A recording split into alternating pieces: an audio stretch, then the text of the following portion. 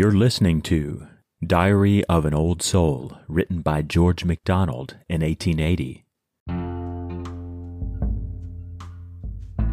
My prayer bird was cold, would not away, although I set it on the edge of the nest.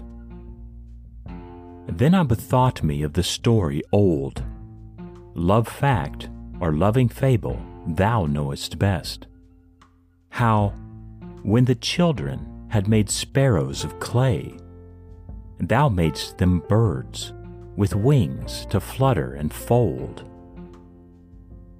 Take, Lord, my prayer in thy hand, and make it pray.